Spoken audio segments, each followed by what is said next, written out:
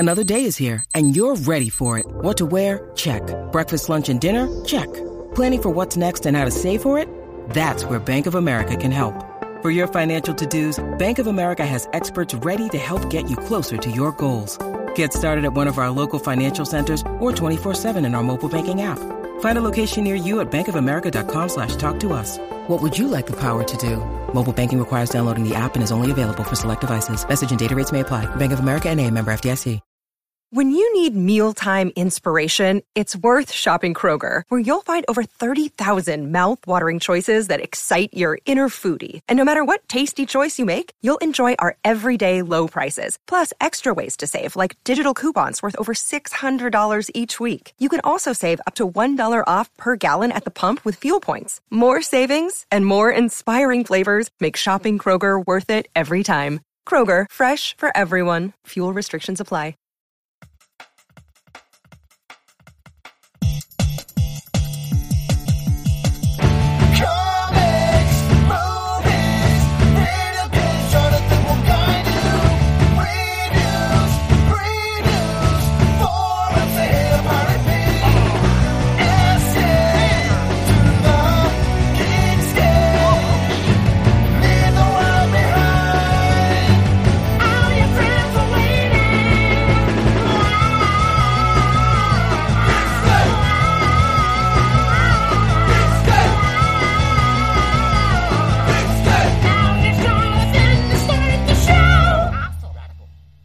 Hey, what's up, Geekscapists? Welcome to a brand new Geekscape episode. I hope the microphone is working. If you guys are following the narrative from episode to episode, I am not happy with the audio on these episodes.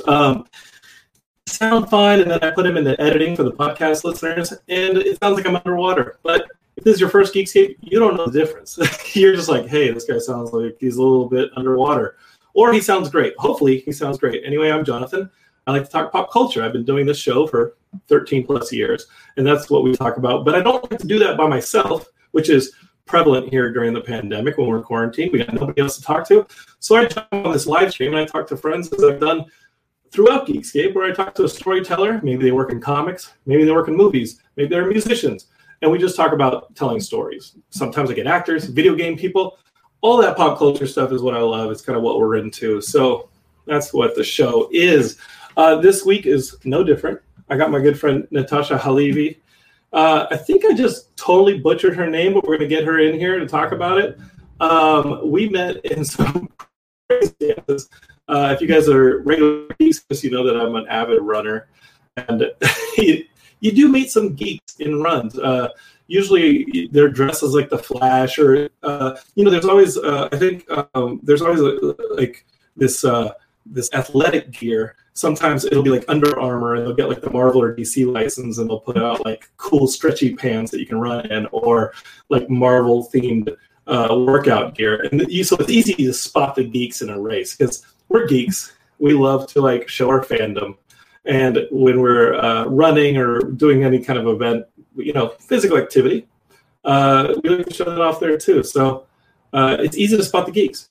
My guest today, though, I ran into in a race in a pretty funny way. I did not know she was a geek, and we can talk to her about whether or not she is a geek. I think she's a geek of certain things. But since I met Natasha, she's gone on to become like a triple threat. She'd always been an actress, but then she started like writing and directing, and she put together like an all-female horror collective. They've actually been interviewed by one of our own shows on Geekscape, Horror Movie Night. We've written about them on the website, but what's crazy is this is like the first time that Tasha's been on the show, and we have a mutual friend in Lloyd Kaufman. There were a lot of weird tangents for connections for how I knew her. And then we'll tell you the story about how we actually met. It was crazy. It was a near-death experience. Thankfully, we both survived. And we'll tell you what happened. But little did we know we had so much in common, and now she's on the show. I hope you guys have been doing well during the pandemic. I'm still in the process of taking everything I own and paring it down. Here's some good news, though. It allowed me to bring a bunch of my stuff into storage, and so I took inventory of all the comic book boxes that I own. These things are full of comics. I've read every single one, And drum roll, please, I own over 70 boxes of comics. They are now currently all together in one storage unit. I do not know what I'm going to do with them, but I figure every couple of years I have to take inventory of how many comic books I've amassed over my adult life. I did not start reading again until high school, so as an adult, these are comics that I've collected. Yeah, your boy's got 70 plus boxes, chock full of comics, and no plan on what to do with them. So maybe a future episode will start like a, I don't know, we'll start like a yard sale or something, or I'll start an auction show, an episode where I'm just like, who wants Hulk number blank, blank, blank? Going once, going twice. And we'll do one of these live streams where people are just in the comments throwing down what comic books they want as I'm showcasing them for you guys. Tons of plans. I'm just trying to be active. All right. This is a nice time to consolidate my life. And I'm taking advantage of it while the world is frozen in fear. Other people, they're starting like, I don't know, the 2020 version of like Cobra. They want to be Cobra Commander. Me, I'm like, no, I just want to know how many comic books I have as I go into the rest of my adulthood because I plan on surviving this shit. All right. Let's get to our guest. Tasha, come join the show. Let's introduce you. Let's see what you got.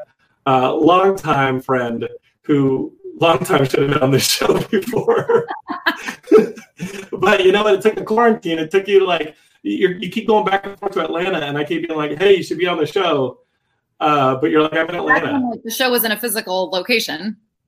I mean, yeah, and now I'm like, oh, people who've been avoiding me like for a year are now like, oh shit, I can webcam in. Yeah, I have no excuse for not being on Geekscape now.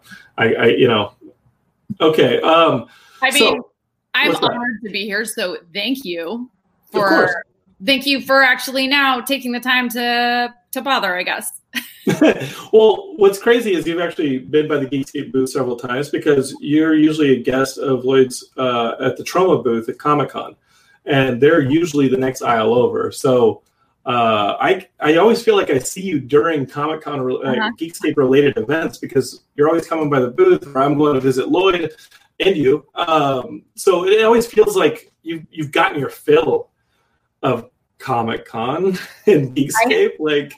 I've had a quite a fill of Comic-Cons and Geekscape, not just from Troma and Lloyd, but also my husband is often a guest at Comic-Cons, and sometimes they tag along. So like I have seen all the different kinds, all the different shapes, all the different sizes in like multiple countries. So I'm like, you want to talk cons? I got some. I actually don't have that many stories. Well, let's talk about that because I think your con experience is like upgraded, and like I think you're amazing. But when you marry Sean Gunn, who you Geekscapists may know as the dude who is in Guardians of the Galaxy and Guardians of the Galaxy 2, he mocaps Rocket and does a lot of that acting. He just the only thing he doesn't do is like the voice. That's it. Sean is Rocket. To me, Sean is Rocket. To me, Rocket.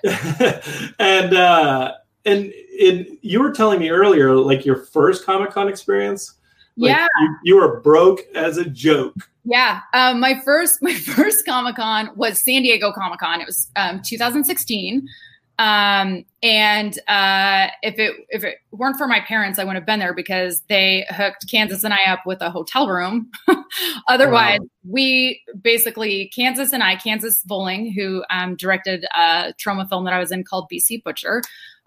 Lloyd Kaufman invited both of us down to join the Troma booth, aka help hawk. I love how that works. Yeah. Come on down, we'll promote you. Can you sell some DVDs? Yeah, and how scantily clad can you do it? Right. If anybody's ever seen anything remotely closely related to Troma, you understand all of that. If you're a Geekscapist, you know what's up. Great, perfect. Yeah. So we went down, we drove down, we went to our hotel room and immediately showed up to San Diego Comic-Con. First con ever, was that. And it's the Super Bowl of Comic-Cons, yeah. It's like, I mean, the Super Bowl's a big deal, but I'm pretty sure San Diego Comic-Con's a bigger deal. Like the entire city is taken over. I'm sure many people here have been, but the entire city is taken over. It's not like you're like, oh, I'm going to a building where Comic-Con is happening. It is like you are going to a town that has like been taken completely over by like everything sci-fi. Restaurants are taken over by like the Sci-Fi Channel and the whoever and the whatever, and everybody's got a spot, and like people build roller coasters and yeah, you got to go on a zombie run through like the baseball stadium. And what you said is very true, that the whole city gets taken over during Comic-Con, and restaurants become themed by sponsors and things like that. But for somebody who's broke, and I've spent many Comic-Cons without any money on my pocket, and the tough thing about that is, with those sponsorships and with like that captive audience that Comic-Con brings every year, the prices on food and hotels and everything goes way up. We were looking at hotel prices today. We were talking about hotel prices in San Diego. Now that San Diego Comic-Con's been canceled, there's been talk of like, oh, maybe we should just go down to San Diego and like reminisce as small groups and like just kind of hang out but with masks on. With masks on and social distancing. But we looked at our friend Chris Gore, who's a previous guest of Geekscape from Film Threat. He said that the price at the Marriott's like $200 when it's usually $350 a night or $300. It's that sounds great. Yeah, so I don't know. Maybe if it's we'll see how June goes. Bring San Diego Comic-Con back to what it once was. Yeah, a bunch of log boxes in a basement. We could do that. So there is talk of just going down to San Diego and hanging out. But that first Comic-Con, like, how did you, like, what were some of the things that you learned where you're like, okay, where's the free food? How do I survive this? I learned where none of the free food was. I didn't learn how to survive it. It was, I think, here's how you can attend Comic-Con. Basically, like, as somebody who understands and knows what to expect and has friends who can, like, hook you up with, like, all the details on, like, how to get into the parties and what lines to stand in overnight and what lines not to stand in overnight. And then you can come as a guest. And when you come with Troma, you come right in between those two things. So you have no information from friends on how to get into the cool parties. You have no hookups from the con on how to get into cool parties. And you have nobody escorting you anywhere. And you are wandering around like trying to find the room that you're supposed to be at the Troma panel for at like 11 p.m. at night, because that's when the Troma panel happens. And it's like, it's the most hilarious way, I think, to experience a Comic-Con is by going as a guest of Troma, because first of all, you're welcome and loved by so many people. Troma fans are the best. Lloyd Kaufman is just incredibly funny and humorous and loving and knows everyone and loves everyone and means it genuinely from his heart and is very generous with what he can offer. So there's that aspect that's really, really, really, really wonderful. But then there is definitely the aspect of like, well, there's no golf cart picking me up and taking me like backstage to get to a cool panel. Yeah, the panels are always late, and I always feel like Matt Kelly, from who he hosts Horror Movie Night for us. Like, I feel like he's always like the only one at that panel because it's 11 o'clock at night. And this past year, I wasn't at the hotel room. I used that night, and that was like my socializing night. Mm-hmm. And he was done with that panel. He was done with that panel, and he's like, "I want to go to bed."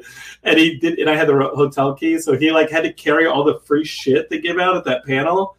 And he like had to hunt for me from hotel to hotel looking for the key.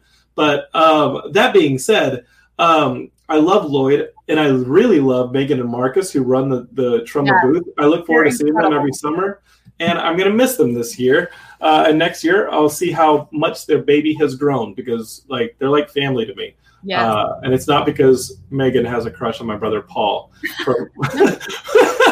But she's like, "Hey, is your brother Paul coming this summer?" Because my brother, former WWE wrestler Paul London, he came and signed once at our booth one summer. And every summer since, Megan has been like, "Is your brother coming this summer?" Maybe you can play him. I don't know who has a bigger crush, she or Marcus, like when it comes down to it. He's a big wrestling fan. So now you are married to Sean Gunn.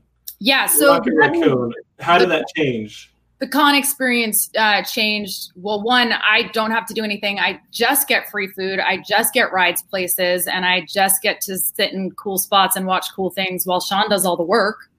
So that's fun. But as it turns out, when you're there representing a Marvel character and his work in Guardians of the Galaxy and Guardians of the Galaxy 2 and the Avengers movies, people are a little more excited to host you and escort you and bring you gifts and flowers and roses all day long. And I just kind of like hang back and get to like, I'm like, you just got, I'll eat some of that. Like, that's delicious. So I could have used it back in 2016, but I guess I'll take it now. I don't know why they treat Marvel representatives so much better than Troma representatives. I feel like it's unfair. And in fact, as far as I'm concerned, Sean is a Troma representative because he was in a Troma film 20 years before I was in a Troma film called Tromeo and Juliet. So I feel like we're the same type of royalty. If you want to drop that, you can probably drop that a few places, and it might be like get you into like a Gwar concert. But I don't know what the currency would be like at Comic-Con. Marvel does bring in a lot of their business. I can understand, but I think there's a Ben Folds song that like he's like, hey, now that I'm famous, I don't need any of this shit for free. I needed it when I was like playing in piano bars, like nobody knew who I was. And I think I don't know the name of the song, but there's definitely a Ben Folds song, and I'm sure many successful artists have made art about getting free shit now that they don't need the free shit. But I will tell you, Tasha, get all that free shit. And Sean, I think you're listening. I would say when the tables turn and she's getting all the free shit and you're right, and it's her golf cart you're riding in, then you'll be happy and you'll be like, hey, payback. Now I get to ride for free a little bit.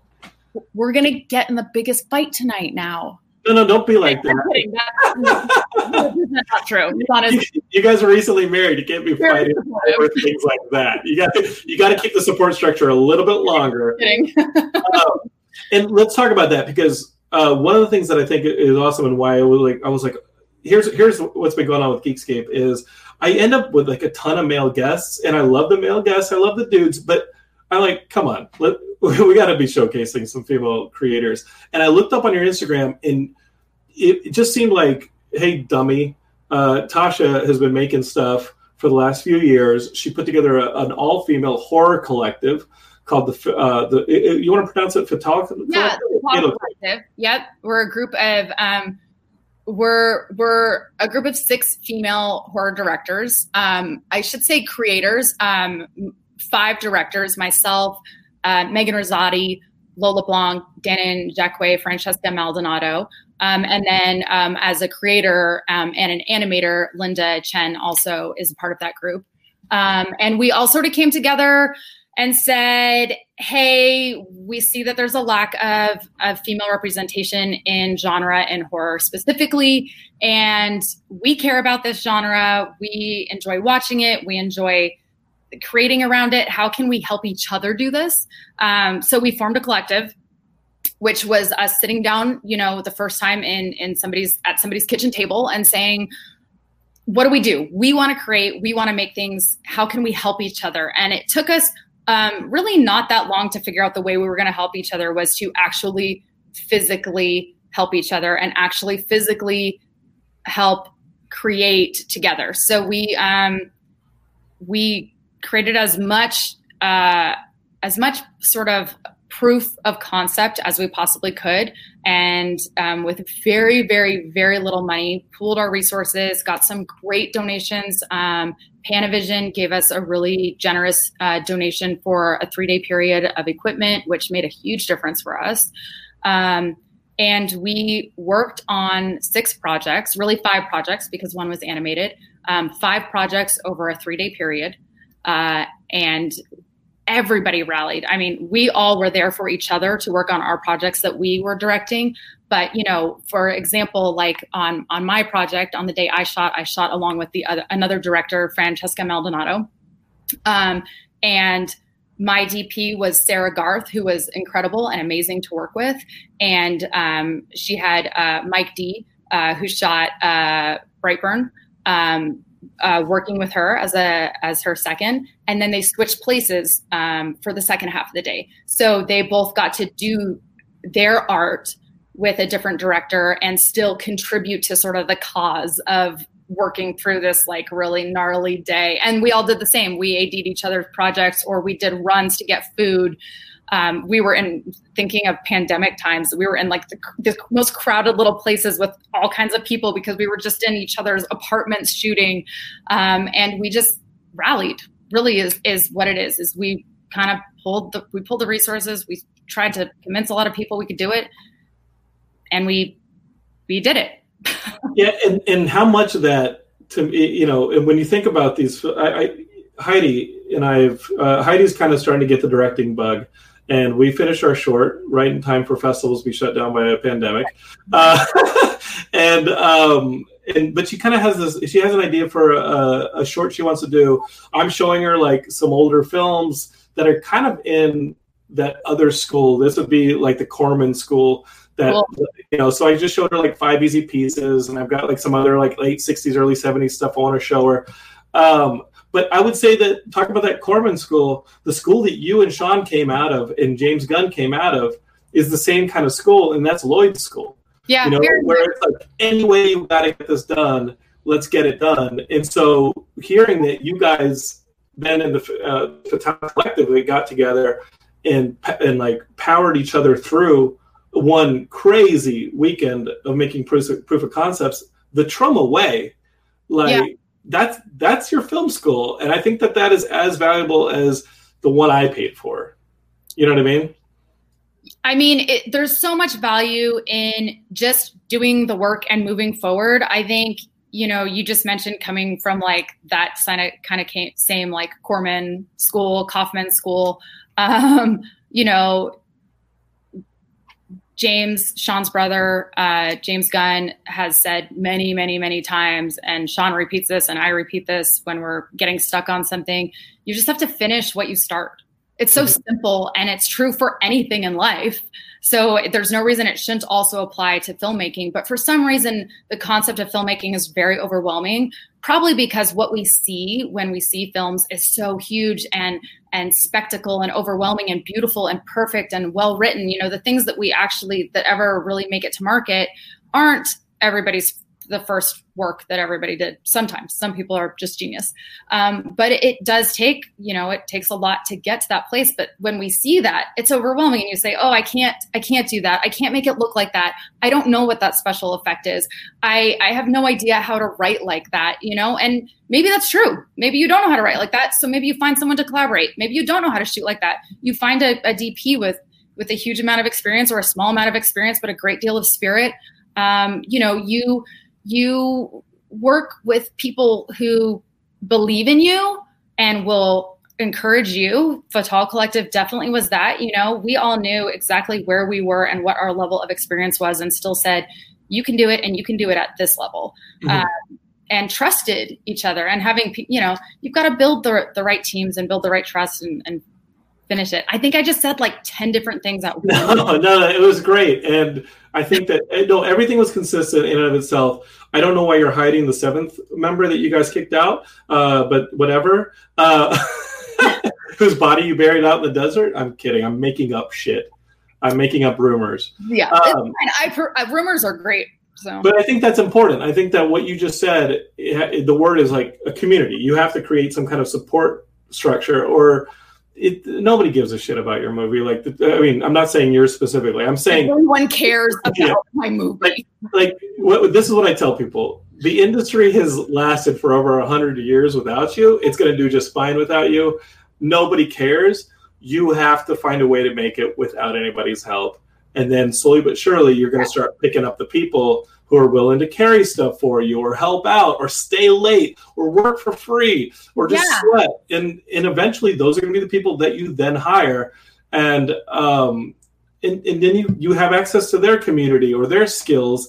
And anybody who says, oh, I don't know how to write like that, or I don't know how to shoot like that, or I don't know how to write something that's feature length, I'm like, yet. The word you haven't said is in the parentheses, and it's yet. Yeah. You just haven't done it yet. You said something really important, which was you have to do it yourself, for people to get on board, basically.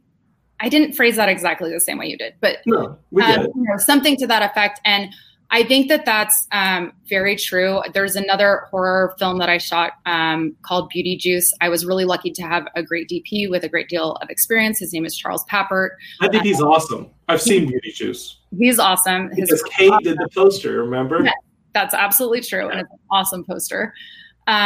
But if that's a great example of, I edited that film myself and colored it myself and learned DaVinci Resolve, and I'd never used it. And I think I did an okay job of it. However, once I had done that work, somebody else saw it before I had released it and said, hey, good job coloring. Do you have any interest in maybe having somebody who really has a more experience coloring it? And I was like, yeah, but I actually have no budgets. I have no idea how much that costs or what that means. And he was like, just calm down. Let me connect you with this woman named Monica Escalante. She's a young colorist who at that time was working at eFilm. She's now working at Marvel. And said, she's taking on small projects on weekends. Let me just see if she'd be interested. And she took a look at it and she loved it and she was interested. And Charles Papert came to eFilm, and as did I, and we spent the day there. And I had the opportunity to color right next door to It, who was coming out that week. Oh, right, the Warner Bros.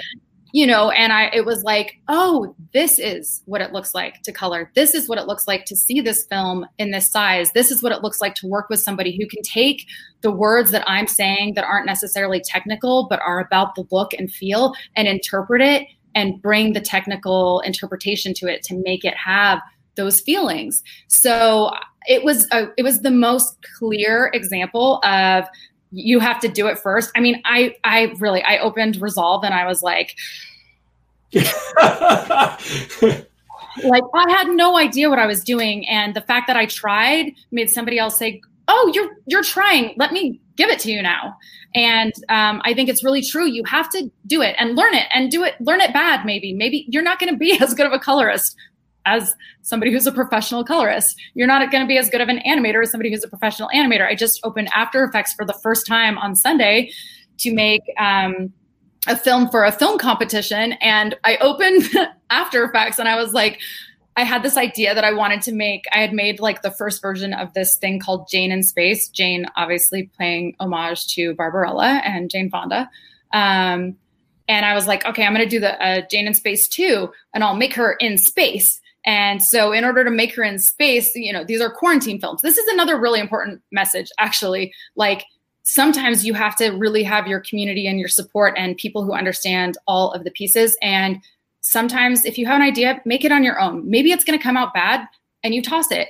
Maybe it's going to come out great. So this was an example of, I shot it the first night and I looked at the footage and it was terrible. And I've shot it again and opened up After Effects and put it into After Effects. And I was just like, what have I done? I don't know how to put my face into space now. Because you had to put your face on a spacesuit, and then there's a lot going on in your short, because then you had to add the reflection of the stars and everything to it. There's a lot of compositing going on. Not exactly something to bite off for a first time effects person, but fuck it. But hey, I had an idea. I wanted to try it, and somebody who does that professionally could have done a really rad job of it. But I feel really psyched about what I did, and it was enough. I felt happy about it enough to then submit it to the competition because I was like, this is cool. I like it. That's great. Maybe somebody will see it and be like, she likes working with visual effects. I know someone who does visual effects that would like working with her. I don't think I will ever be the one to take on the job of visual effects. I probably maxed out my visual effects capability yesterday or Sunday. But you don't know that unless you throw, you don't know if you can swim unless you throw yourself into the deep end. You just don't know. And maybe you can't swim. And maybe you drown and die. But you won't drown and die. It's fucking filmmaking. Unless you're working for that asshole who beat people on the train tracks in Georgia, you're not going to fucking die. Okay. Okay, unless somebody will throw in a life preserver and you'll yeah, out and it's going to be fine. But, in what we were saying earlier was that yes, filmmaking is nerve wracking, and it has caused me in the past to be like, I want to take a right where I should probably be taking a left, and there have been times where you will shy away from the challenge, but ultimately, shying away is a mistake. And the more you do it, the more you realize how completely not fatal it is. And beyond that, how most people just don't give a damn. And like a safety net or not a safety net, if you make a if you make a flop, nobody cares. And if you make a hit, everybody cares. There are very few flops that people have cared about. Yeah. And it's mainly like the Super Mario Brothers movie and like everything else. It's like there's not a lot of flops. And again, going back to Lloyd and the Trauma School, those are movies that were made to get made and sold in foreign markets and on the boom of the VHS era. Like they weren't made to win Oscars. They were made to like ship product and have a cool poster, hoping that somebody in France would buy it or that it would end up in a VHS store. And that's how it worked. Or even before that, when he had to four-wall his own movies and take them theater to theater, he knew that like putting Toxic Avenger or something outrageous on a marquee or in a poster was gonna get people into a midnight screening in Detroit. He didn't have to worry about any of this stuff. He just needed to get the thing done, or no money was going to come in. Yeah, and since you're using that as an example, he still does that. He sent me a contract that looked the size of the fucking Bible for my first short film, and I was like, I ain't signing this. Oh, Lloyd, I know you know all the tricks. And his wife is as lovely as Lloyd is. She's equally as lovely, and she tried to get me to come. She kept telling me when I was trying to make my short into a feature called Gay. It was a short called Gay by Dawn. It's a horror movie for homophobes. And it's an anti-homophobic movie. Sounds like an important movie to be made. I would love to make a feature film version of Gay by Dawn. And we tried, and she kept being like, come to upstate New York, because she was the film commissioner for the state of New York. And she kept saying, come to upstate New York. We got woods. You can come do it. And I kept being like, hey, maybe that's it. The script just never. And the script for Gay by Dawn does not have to be great. Right. It just wasn't. It still wasn't good. We batted it around. We gave it a couple tries. If Lloyd sees this, he'll probably call you immediately and be like, so, about that script. Lloyd, we can do it. I want to get Fred Ward in it. And then is Sean there? Can we get Sean in? Yeah. He can play one of the Al-Qaeda dudes with the rifles. He can be like, we can do it. Casting. You got to be in it. You got to be in this. Yeah, I'll like wave. Yeah, what's that? Wages. Sean requests trauma wages if you got to be in trauma. Sean, can you peek your eyes into this frame right now? And I'm checking to see if Fred Ward was still alive. I figure, like Sean, like here's the dream cast. We get Fred Ward, right? We gotta have Remo Williams in it, right? John Hawkes for a little bit of like cachet, right? I know John Hawkes, like a little bit of cachet, but then we kind of start making Expendables of horror. We got to call Robert Englund. Are you? First of all, I have to jump in and say, are you suggesting that I do not bring cachet on my own? You do. But John Hawkes is Oscar-nominated John Hawkes. You get what I'm saying on that one, right? People be like, oh, I want to go see this movie. It might be really good. Yeah. And then about 15 minutes in, they're like, what the fuck is happening? Like, this movie's terrible. But we already had their money, honey. You hear this? You see the strategy? Yeah. Oh yeah, yeah. Fred, I love this strategy. I love Fred Ward. I think first, Right Stuff is one of my 5 favorite movies of all time. Oh, it's fantastic. And we're not making that. And I think if you can call it maybe you are. You don't know. If you can call it a B movie, Miami Blues is damn near the best B movie ever made. I've not seen it. Oh, but Miami Blues. That thing just got like a big resurgence. Everybody started talking about it again. Did they? I had never heard of this movie, and then suddenly I'm starting to see clips from it getting shared on Twitter, and I'm like, "What is this?" I must find it. Just to make it's awesome. Okay. Well, we're gonna. You know what we're gonna do? More Jennifer Jason Leigh. Mm-hmm. I just got we're gonna put we'll put it out. We're working on some other movies right now. This is actually a Zoom meeting about a movie that we're making that everybody happens to be able to watch. We'll get it going. When are you guys going back to work? I had a movie I was casting when this thing hit, and now everybody's just working on cartoons. Suddenly, we're all making cartoons. I was supposed to start a movie in August that is now tentatively pushed to January. So I can't imagine that I'll be doing anything before then, probably. I don't know. I mean, I canceled all my conventions for the rest of the year, obviously. And I mean, can't imagine there will be any conventions for the rest of the year. But except for I have a small San Diego Comic-Con that was guys, let's find the weekend of Comic-Con. Let's go down there and let's just sit on the pier and eat a sandwich and be like, guys, remember Comic-Con? They're not even running the carousel. It's gonna be a while. That'd be like the Geekscape themed Comic-Con where it's like, oh, there's some nerds over there. We can get golf carts if we want, but we have to steal them. The only thing I want is a golf cart ride wherever I'm going. Why is that so much to ask for? I don't know when we're going to go back to work, but we have to. But that's why I watched your short, the Jade in Space 2. And you guys both worked on it, which is what we're talking about, like support structure. I did very little, but but those composites. I bought the camera, which I ended up kind of doing poorly, believe it or not, because my pacing was a little off. But he does everything right. And I helped. I helped color some of the images that she used, but that's it.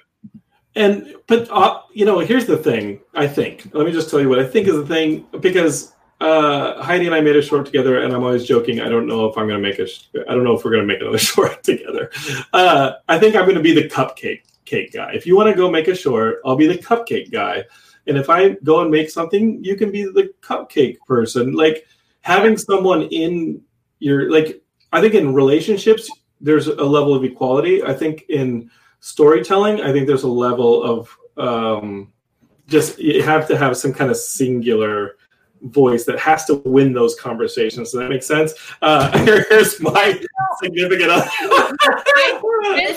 Heidi's just jumped in here for her piece.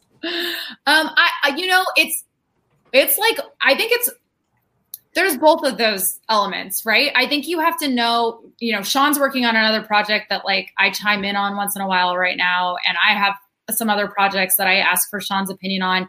And I think always when we have a conversation about it, the work up levels, and it becomes better. But when it comes to like the day of shooting, there is a hierarchy for a reason when you're shooting. And it's because it's necessary to keep things moving in the right direction. And it is important to have, when you get too much collaboration, things get watered down. You have to say like, okay, at a certain point, we trust this artistic view and we're going to say like, run with that viewpoint. Maybe I don't understand it completely, but you do. And you have a purpose and you have a reason. And I don't totally understand it. And in the edit, I really hope to understand it. Mm-hmm. And so while there is like a time and a place for the collaboration, there is also a time and a place to like kind of abide by the rules that were set down for a reason, which is like, you're in charge, then you're in charge, then you're in charge, and you're getting cupcakes. That's why I'm hosting the show, and she's in the other room doing the laundry. Wait, where is my... that's what I'm saying. Where's my... I've been quarantining at her place, so I have to mention that here's her production company. Broadcasting from her studios. And just for the record, I think sometimes Jonathan and I have I feel like sometimes we're having like banter and a discussion, and he thinks we're like arguing. So, and I think don't hit me. I think that's what happens sometimes during production. It was the first thing we've ever made together, though. I feel like it could happen. Maybe the next thing we collaborate on has legs. Also, there's like some level of like. Does that mean it's going to be a child? Yeah. What are you? Human child? No, guys. I guess I'll say it here. I got her a Mogwai. Oh, It's gonna be great. It's gonna be awesome until it starts sweating, and then we're all fucked. Yeah. But I don't know what the rules are. I don't know what time zone it's calibrated for. Can I ask a quick Mogwai question? Yeah. Of course. You're not supposed to feed it after midnight, right? Till when? Everything's after midnight. Everything's after midnight. Till sunrise? If anybody gives me a Mogwai, I'm wrapping it in a fucking bag and I am suffocating it. Oh, and I'm doing it very quickly so that it doesn't sweat and get wet. That took a real dark turn. I know, but come on, you might as well be giving somebody a grenade without a pin on it. Like sooner or later, that thing's going to go off. Like you can't be giving people Mogwais. It's irresponsible. And I think Billy's got a lot of fucked up shit to talk about. With if you knew you were going to get the gremlin, the one from Gremlins 2 that is like very erudite and wearing glasses and like a smoking jacket and stuff, then I would rather have that gremlin than a Mogwai even. Right, but Sean, remember that gremlin only came about because it drank all that formula. like that was not the natural. Oh, right. Yeah, that's right. Memory. Those gremlins were augmented by their. This is welcome to Geekscape. Those gremlins were augmented by their environment. I think that maybe there might be some people who are like, you know what? If I could probably raise that gremlin right, because I'll provide an environment for it where that gremlin will turn out to be okay and not eat everybody. That's a big mistake. Okay, like that is a big mistake. But we're seeing the pandemic. There are definitely the people. Parallels. There are definitely people who are like, I ain't going to trust science on this Mogwai thing. Right. Gremlins 2 is a great movie, and it was my brother recently made a list of movies where the sequel is better than the original. And he put it on Twitter, just for his own vanity, I suppose. But to share an idea, right? Share ideas, give people ideas for movies. So but Gremlins 2 was the first movie I looked for. I'm like, Gremlins 2 better be on this list, and it was. He had it on his list. So what else would be on there besides Jane in Space 2? Would you guys? Oh yeah. And real quick, Geekscape is because we are going to talk about what sequels are better than the originals. If you guys want to vote, right now what's going on till Monday is Jane in Space 2. Bye, Kitty. Jane in Space 2 is up for voting, and it needs your votes. What I want you guys to do is I'm throwing up on the live stream Natasha's Instagram handle. I want you guys to go and find it. And then I also want that. When you guys find the Instagram handle, it's Tasha Litas. Go to the linked in her bio. There's a link. It'll take you to her short. Vote for the short. You got to register for oddpop.com, but it's a really cool website, especially for you filmmakers, because they have contests like this coming up all the time where you have to be creative in quarantine or with your limited resources or with Sean doing your Photoshop. Like, and you got to figure out how to make your short and then have your friends vote for it. And I want you guys to vote for Jane in Space too, because I watched it. I was like, let's see how it is. I was totally impressed by your first time doing compositing. It was awesome. And beyond that, opened it Sunday morning. Beyond that, Tasha, what I think makes the short really work is, and why I wanted Heidi to watch it, because I think both of you are really great dialogue writers and really great character writers, because it very easily could have felt like a long 2 minutes. You've seen those shorts that feel like a long it's not a long 2 minutes. It's fun and it's poppy, and I just want you Geekscapists to watch the short, vote for it, but really think about all the filmmaking that's been successful in limitations, and there's no reason why we can't be doing that right now. Limitations, if anything, help your filmmaking. They help channel it. I just brought The Bicycle Thieves, my favorite movie, over for Heidi to watch because, hey, those guys weren't going to wait for the end of World War II to make their movies. Yeah, Rome was in rubble. We're going to make our damn movie about a guy who stole his bicycle. Why not? And I think it makes some really good filmmaking. I mean, also, now is a great time. If you have an idea of something to make that you can make with whoever's in your house, even if it's just you, the two that I made, the first one that I made, the rules were nobody else could help you. So I legitimately made it by myself. But I'm trying to get some more light on. He's gonna get on us. Yeah, we're starting to get comments. Our window is in the sun, and I'm like, I saw it. We're starting to get comments from people who are throwing out their favorite sequels. So, Sean, you might have to come back for that one. Get that list. I do just want to say, though, that it is like, when you are in a time, I'm going to move into the shade a little bit, at least, where you are confined and you have the rules, you kind of have like permission, a little bit of better permission to try it, because everyone gets it. If it's not, if you didn't make like Avengers 4, they're going to understand. Is there news on that, Sean? No, I'm kidding. It's like I just want Stiltman news. That's all I want. Do it now. You can use your iPhone. Nobody's going to be like, oh my gosh, how lame, you used your iPhone to make a film. People are going to be like, cool, you put your idea out there in a way that you could during these circumstances. So use the rules and use the ups and the downs, the roller coasters, the highs and the lows. There are so many emotions. A lot of the film contests that are out that you guys should totally look for if you're interested are like, they're themed around what we're experiencing right now and the emotions that we're going through and the toilet paper that we don't have access to, whatever it is, like it's all kind of embedded in these projects. If anything, the gleam gets stripped away and you're just left with whether or not you can tell a sincere story. And when ultimately it's not about that technology, because John Cassavetes would have killed for this camera that we've had on our phone. Like he had to tape together a fucking Bolex camera and like shoot. Oh, but also what I wouldn't give to shoot with a Bolex camera. We shot Gay by Dawn with a Bolex camera. So cool. And okay, so sequels. Here we go. The list is up. Okay, I'm going to go through my brother's list really quickly. This is whose list? And I'm going to tell. This is these my are brother. So true. These are right. This is my brother James Gunn's list of sequels that are better than the originals, and then I'm going to say very briefly whether he's correct or not. Okay. So, Toy Story 2, that's correct. Godfather 2, that's correct. Superman 2, I don't really remember. Bad Lieutenant, Port of Call, New Orleans. My brother loves that movie. I've never seen it. Evil Dead 2, that's correct. Shrek 2, I've never seen. Dark Knight, that's correct. Bride of Frankenstein, definitely correct.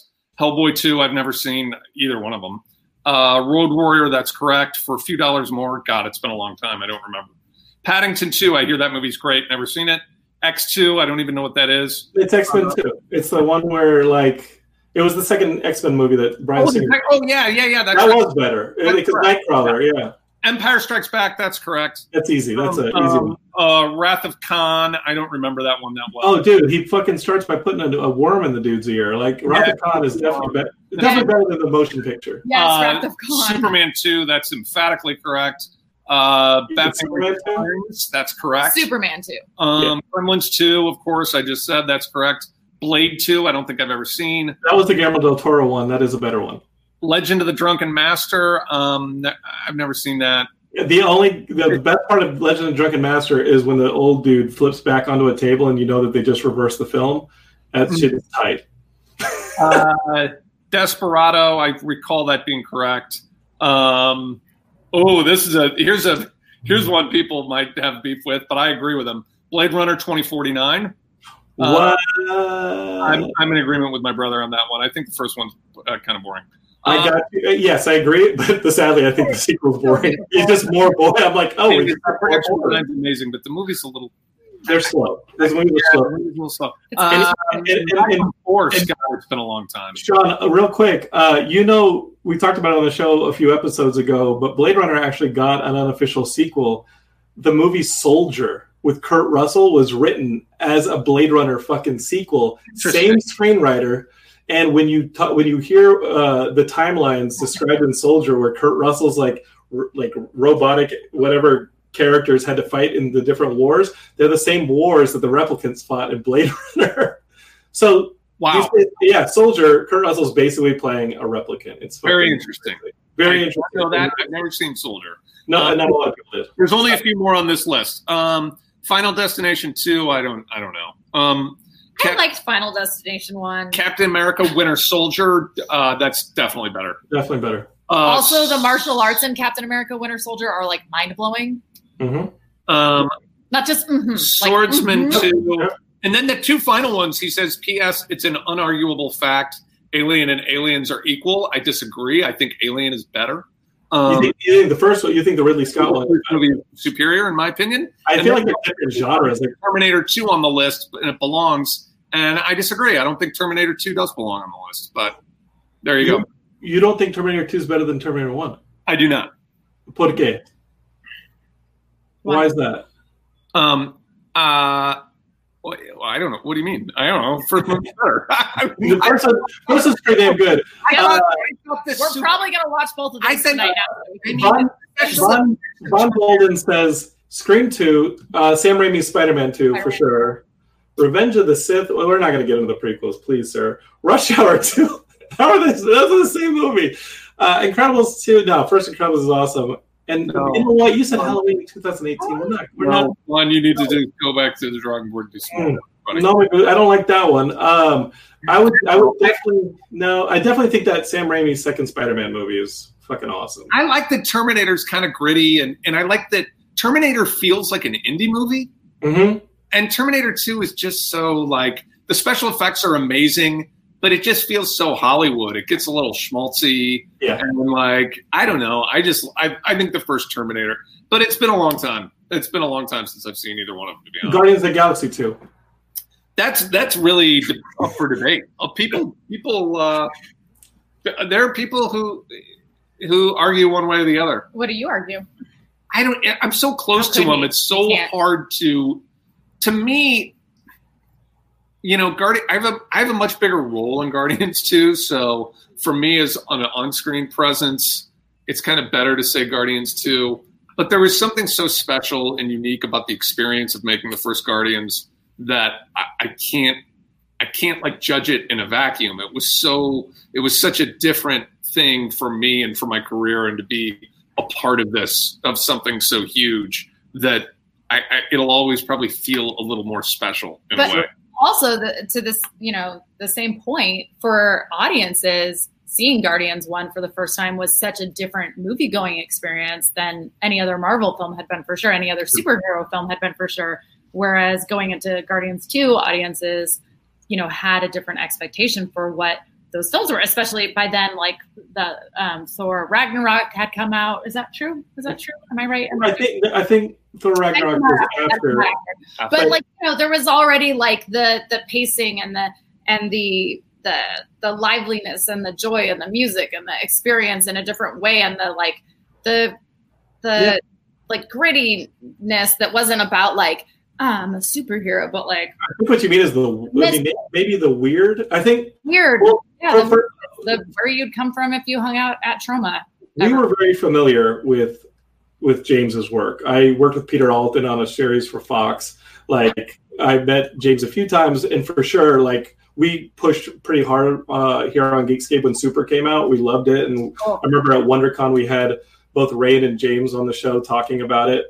So like when he got the gig for Guardians, the first thing was like, oh shit, they're making a Guardians of the Galaxy movie. Anybody who kind of had their ear to the ground kind of knew Marvel was trying to stretch beyond the superhero movies, and they needed it because my argument is that up to that point, everything felt in that same tone. And they had like their different tones here and there with some fantasy, with some World War II stuff, but really they needed some like really weird shit.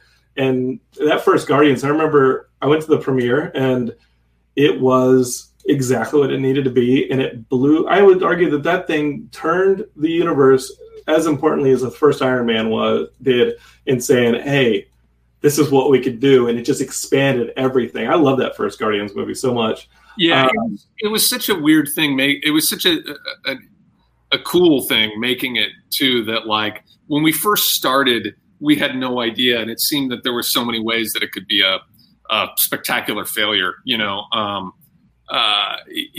My brother said many times he was worried that he was making Pluto Nash when he started, and it was right around, we had been filming for just a couple of weeks, 2 or 3 weeks or something. And they took like a very rough sizzle reel to Comic-Con in San Diego. And I wasn't there for that, but the principal cast members, my brother, were there.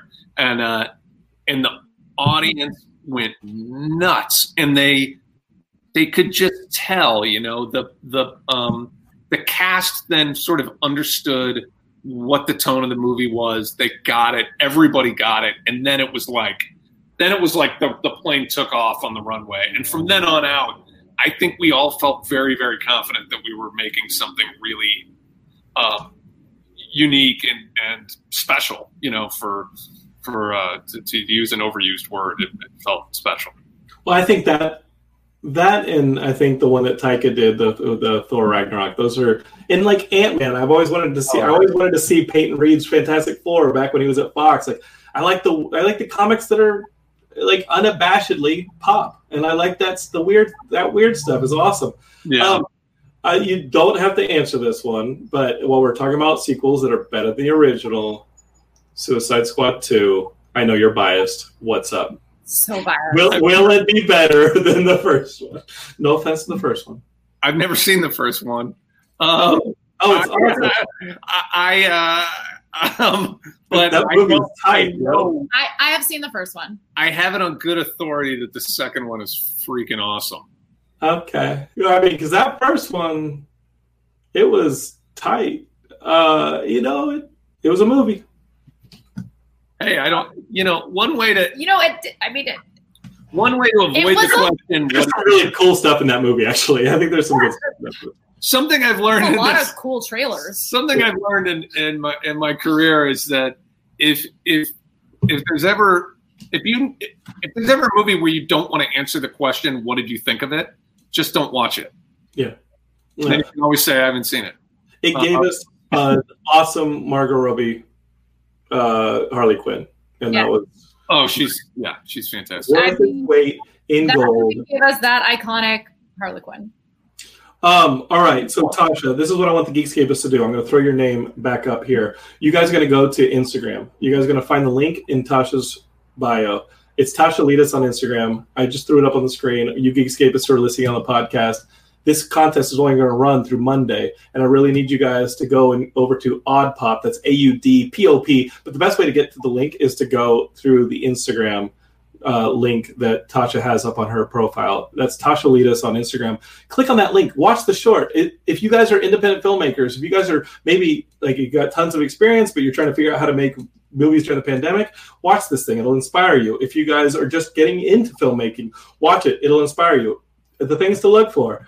Guys, it's like minimal characters, minimal location, minimal shots, but the writing is really good, and that is what a movie needs. Like that's your in. If you don't have that character, you don't have a freaking story. It doesn't matter where they go. They can go to Mordor and chuck the freaking ring into the magma. You're not going to care if you don't like the character and don't relate to them. Watch the short. I was like, shit, what can I shoot? You can shoot a lot of things. It's awesome. It was pretty great. Anything. Yeah. I definitely texted it to Heidi and was like, hey, Heidi, watch this short. I think I can get fired up by it. So, but Geekscapists, what I want you to do is go check out that link and vote for it, because I think there's rounds to this. And if you guys are filmmakers, join the Odd Pop community anyway, because there's always more opportunities like this. It's based on their own creative. Yeah. When you sign up with it, you can sign up as a filmmaker, and then you have access to all of their filmmaking, tools and contests and everything. So just, try it out. We'll do it. Vaughn Bolden says, I will check it out. Vaughn, you're one of my former film students for sure. Now, Tasha, we got to talk about how we met, because we've actually gone without talking about it. I think Sean... You guys okay. Thanks, brother. Okay, so listen. He's tired of hearing the story of how we met when we saved each other. No, listen. The story goes a couple different ways. This is how I remember it. We were in a Ragnar race on the last relay. We actually had the 35th leg of a 36th leg. It wasn't the last. Okay, it's a relay race, but you and I, this is the last of us. We just had to run 5 miles and we were done. But we'd been up 24 hours on this relay, so we were tired. So we're running through a town. We were running to Calistoga, but we were running through a town called St. Helena, California, and we were both pretty tired. And I was running behind you. And usually in these races, you find somebody to. I don't know what you're talking about. I wasn't tired. I was super rejuvenated and having a great time. We actually have an artist rendering of what that looked like. Let me see if I can figure this out, Geekscapists who are watching this live. I'm going to share the screen. So you guys, while he's sharing the screen, I'm going to explain to you this race. It's like a massive relay. You're with these teams, and it's like 24 hours, or maybe it's even longer. I don't know, but you end up running the amount. Each person on your team, I don't know, I think there are like 6 people, gets a different distance. The distance group that Jonathan and I were in was like almost a marathon's worth of running, but over 3 different legs. Over like when you sleep in a van while somebody's driving the van to be with the other person in the relay. And it was all through like Northern California. And I don't even remember what I saw. I saw Petaluma. I saw some wine country. Yeah. You don't get a lot of sleep. Don't. You run with a headlamp on for part of it. I mean, it's the craziest thing that my friends convinced me to do last minute. I really love doing them. So I see Tasha. You guys can see her on screen. Like, Tasha's a pretty woman, and I was like, okay, I'm going to pace with this girl. She's basically going my same pace, so I'm going to keep with her. And I'm going to throw a picture of another person pacing with Tasha from that same race up on the screen. And 2014.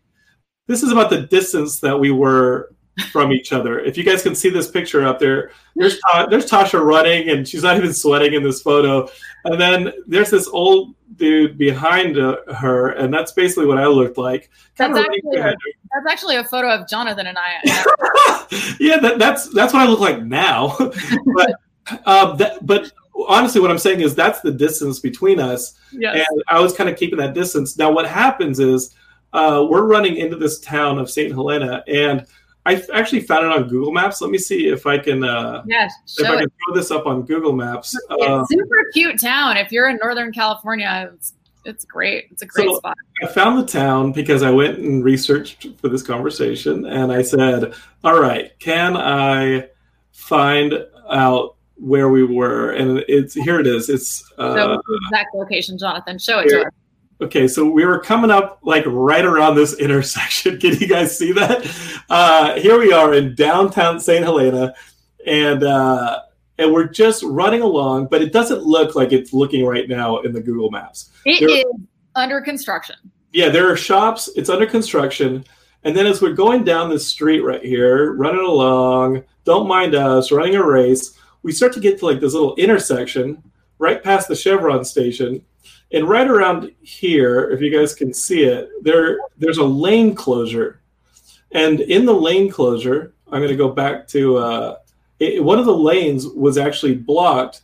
And in it was a big-ass tow sign that looked like this. It was where they had taken a giant trailer sign and then put it right there to stop traffic. And it said, there's an event in progress. Like, be careful. There are runners on the road. It was like a sign intended to keep us safe.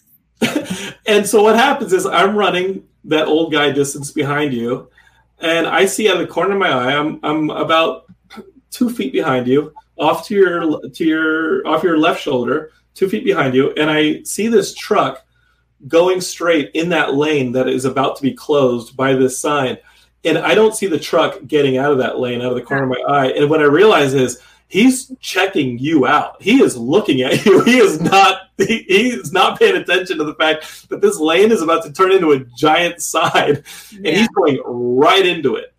And and we are right next to it. We are right next. We are just we're about to run right past it. Team, and we're like about to get there. And the truck is plowing down into this sign, and I see it on the corner of my eye, and I reach out and I go, stop! Or I yell something, and I'm like, do not grab women. Guys, do not grab women. But I grabbed you, and I said stop, and the truck went right into this big ass sign and threw the whole fucking thing onto the on the sidewalk right in front of you. Now, I would argue that being behind you, seeing the truck out of the corner of my eye, seeing that it was going straight to that sign, that in grabbing you and keeping you from running forward where that sign ended up running right into the sign flew into the sidewalk right in front of you, I saved your life. I would argue that I saved your life. I'm going to tell the story again about how I saved your life. It jumped around. You guys can't imagine. These signs, they look small when you're driving, but when it's when a car hits it and a piece of the car flies off, the truck was fine. He kind of clipped it and went around, but a piece of the bumper kind of flew off. But the whole sign went onto the sidewalk. The sidewalk was gone. Yeah. So my point of view of this is I'm running and I'm coming towards this sign that's there to keep us safe. And I see also out of the corner of my eye this truck coming into this sign. And I'm like, oh, I have to save every single person behind me immediately. So I throw my arms back and lean back into all the people that may or may not be behind me. And I go, watch out! Jonathan's life. This sign, you have to drag it on a damn truck. This is a trailer sign that it would have killed everybody. That thing would have taken out multiple people. It would have taken out a whole town. It would have taken out half the town. The aliens would have invaded. But I definitely think that we would not have met otherwise. Well, we would have met in the morgue is what we would have met. We would have met cold feet. We would have been dead, kid. After that, we kind of kept running sort of together, and Jonathan. Oh, you were ahead of me. Jonathan's very kind to say that. He actually finally at one point very kindly said something like, I'm going to pass you now, but see you later or something. And he did pass me. No. You did. You finished before I did. And, I don't think that's true, though. I think that part's true. But we did meet up at the finish and we were just like, oh my God. And it was finally the whole rest of the run was kind of this reliving this moment over and over again, which is great because it was at least something to think about during this long run. But afterwards, when I saw Jonathan again, it was I don't know you at all, but I hope you have the best life and everything goes wonderfully for you. And I'm pretty sure the next time I saw you was at San Diego Comic-Con. And I'm pretty sure I was like, what? And I'm pretty sure I didn't really quite know that there were all the other connections until I met you on the floor, loud noise everywhere, people talking, and was like, wait, you're from the race. You're that guy who almost died and this and that. I think you're right. I definitely for sure got at least your name at the finish line and exchanged information. Yeah. But I'm a married man. I wasn't going to be using any of that. I was like, no. But yeah, you're right. We ended up meeting at either LA Comic-Con again or San Diego Comic-Con. Yeah. San Diego was before. It was insane. Nobody believed the story. Even our own teammates at the finish line didn't believe it. I know, we were telling everyone. Also, to their credit, they were all really tired and exhausted from being in a van and running as well. But I wish we were like, you wouldn't believe what happened. And everyone was like, and I'm like, did you hear what I just said? We almost died together. And Ricto on YouTube says, the grabbing was totally not necessary. Yeah, guys, don't grab women. Wait for them to throw their arms across the way and save everybody. Yeah. Just wait for them to do that whole thing. But also, don't let anybody die when you can stop it from happening.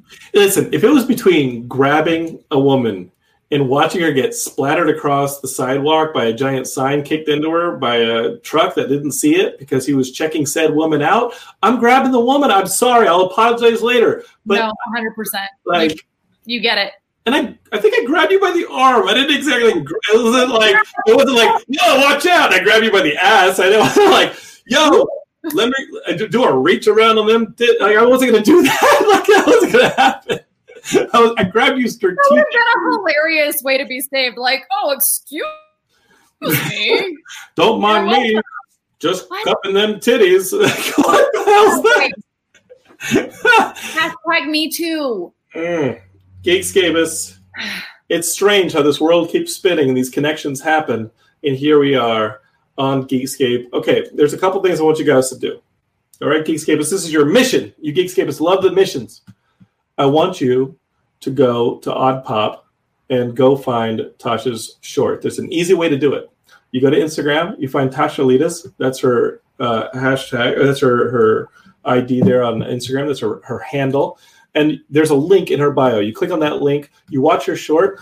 You join. I think you got to join Odd Pop, but you should if you're a filmmaker. And then you end up voting for her short. You voted up a couple notches, and she gets in the next round, and hopefully she gets cool stuff. There's all sorts of cool contests on the site, so you guys who are creative, you guys can make stuff too. The other thing I want you guys to do is I want you guys to put in your brain the Fatale Collective. It's a group of 6 female filmmakers who have each other's back and make horror stuff together and genre stuff. And this is Geekscape. We love horror stuff. We love genre stuff. Keep that group in your mind because you've heard about them on Geekscape. They've been to places like Fantastic Fest premiering their shorts.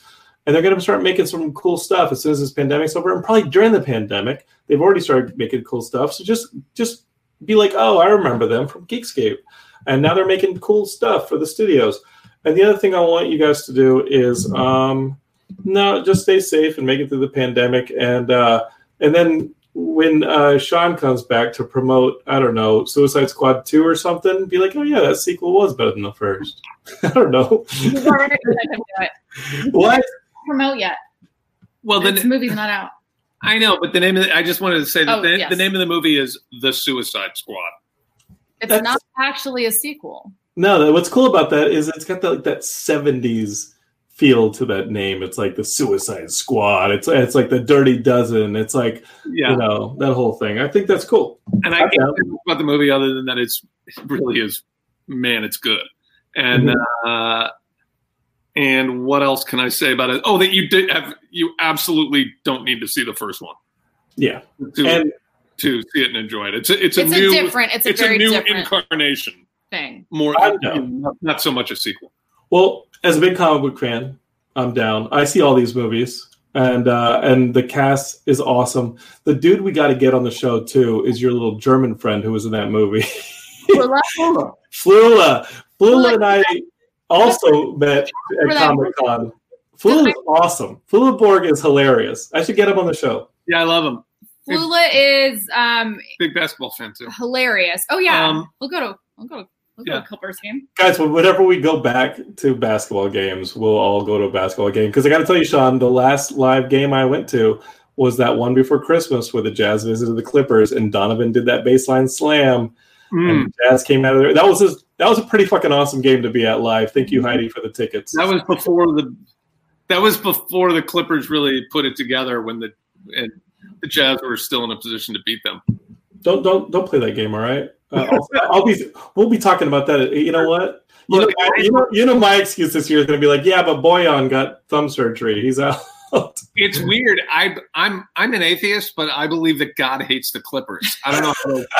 You used to think God just hated David Sterling, but now it's like, oh, this is like they finally. This was their year. The Clippers finally had a real shot at making an actual legit championship run, and God sent a virus to destroy humanity.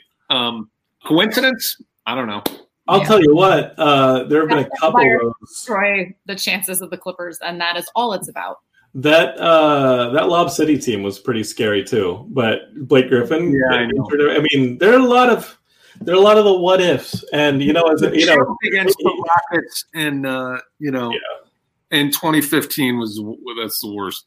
I'm with you, brother. I'm with you. Where the Rockets came back on them, that was not fun. As a Clippers fan, as a Jazz fan, you're just like, oh, thank God it's not us because it's usually us. All right, Sean, we'll get you on the show one day, but right now we're going to talk about your lady. You guys know what to do. You guys know to go to her Instagram, find the link. It's up on the site. Sean, love you, buddy. You too. Thanks. And you guys hit that link. Come on, hit that link and vote for her short. Geekscapists, thank you. Tasha, anything else you want to say? Man, thank you so much for all of this. It's so cool to see. For saving your life. It's always cool to see people's faces now. Like it was like, oh, faces or whatever. But like pandemic times, it's like, ooh, it's so pretty. It's great to see you. Thanks for having me here. Thanks for talking about Jane in Space. That's just a little pandemic film. Jane in Space 2. Jane in Space love it. 2 is a sequel, you guys. You can find Jane in Space 1 that's not labeled 1 just floating around on my Instagram, but that one doesn't require votes. The one that really needs the votes is Jane in Space 2. They're very different. Jane in Space 1, I would say, is funnier, and Jane in Space 2, I would say, is deeper. It's fun. If anyone cares, but mostly thanks. Tasha, I want to work with you. I want to get out of this pandemic, and I want to make live action stuff again. So let's figure out how to do that. With teams of people who we love and we can bring together and who have special skills and are good at what they're good at. Oh, I hope that I'm the least talented person on my set, that I know I have a chance of making something I'm proud of. I agree. Tasha, thanks for coming on the show. Thank you so much. Love you, kiddo. That was Tasha Halimi. Again, guys, go to Tasha's Instagram, join it, and vote for Jane in Space 2. This is Geekscape. I love you guys. I'm going to be back next week with more Geekscape. If this is your first time watching, go ahead and subscribe. We put out the podcast. Subscribe on any podcatchers you guys got. If you guys are watching on YouTube or Twitch or any of those other video platforms, go and hit that notification button so you guys know when I'm going live, and you guys can watch alongside and drop the comments and this and that. Love you guys so much. Geekscape forever. Over and out. Peace. You're listening to the Geekscape Network.